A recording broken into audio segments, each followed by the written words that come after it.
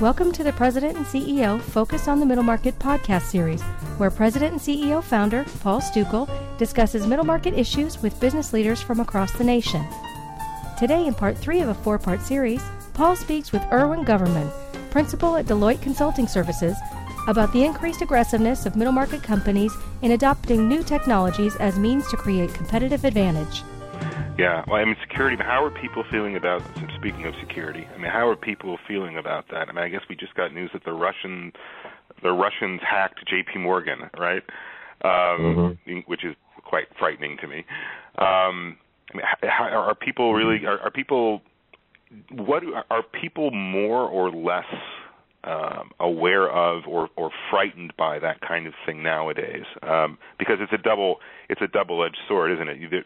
The security mechanisms have gotten much, much better, which would give people more comfort, and people are used to doing this now. But conversely, the sophistication of people who may try to get at that has also increased. I mean, what are people? Is that sort of mentality?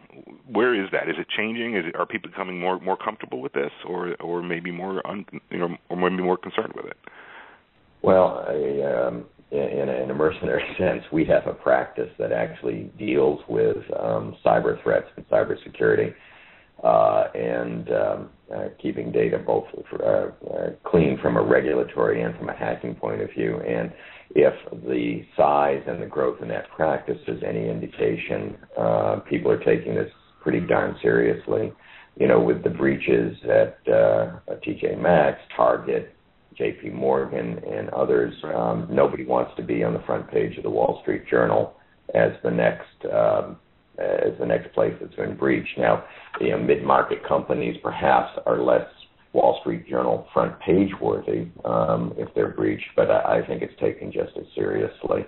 To the extent that the mid-market companies are taking advantage of the technologies that you and I talked about at the beginning of this conversation, the big data, the mobile access, et cetera, they are just as vulnerable to the hacking and to the penetration as others out there. And in fact, our survey would say that that's still one of the barriers to people adopting the technology, is a fear that they are exposing themselves to this sort of electronic penetration. So you're right, the need's gotten better, the tools have gotten better, but at the same time, the number of bad actors out there and the sophistication of those bad actors has also increased.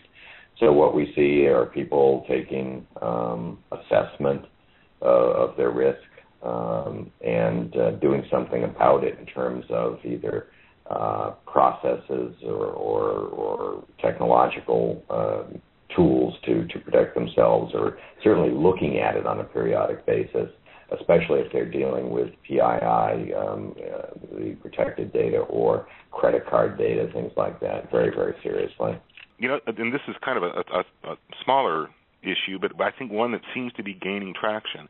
There's a mention in the report about 3D printing, which, and certainly in terms of the manufacturing world, that seems to be gaining some pace now. It's a fascinating technology. Where do you see that going? I mean, where do your respondents see that going? Is that sort of picking up steam in terms of adoption, or is it still sort of a wait-and-see kind of attitude? You know, I'm not sure that it's really a wait-and-see attitude as it's more applicable. You remember our survey went to a wide range of growing mid-market companies. For some of them that do manufacturing, 3D printing and other technologies like it will have a great effect. And we see that, for example, in aerospace, some of the medical device companies. It's simply, to some extent, not applicable to a services company, for example, or Sure. one that has a different supply chain or manufacturing model. We'll see more of it. I think it's becoming more sophisticated. It's reducing in cost. I've even seen now in some of the major cities hobby-based 3D printing where you can come in and design something and have it manufactured. So it's definitely a technology that is nascent, that we'll see adopted more and more. But it just, frankly, from our survey point of view, was not applicable to everyone. That would be how I'd read the data. So. Gotcha.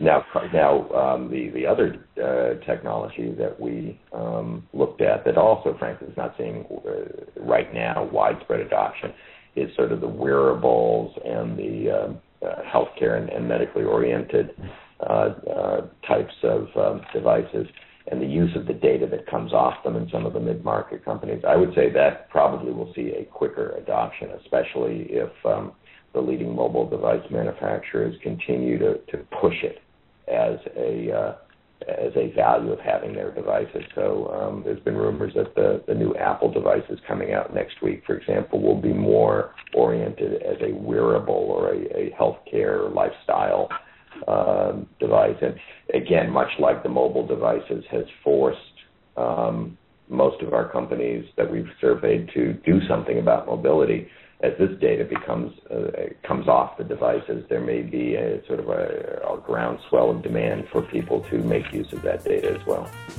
Check back tomorrow for part 4 of our discussion with Irwin. Thanks for listening.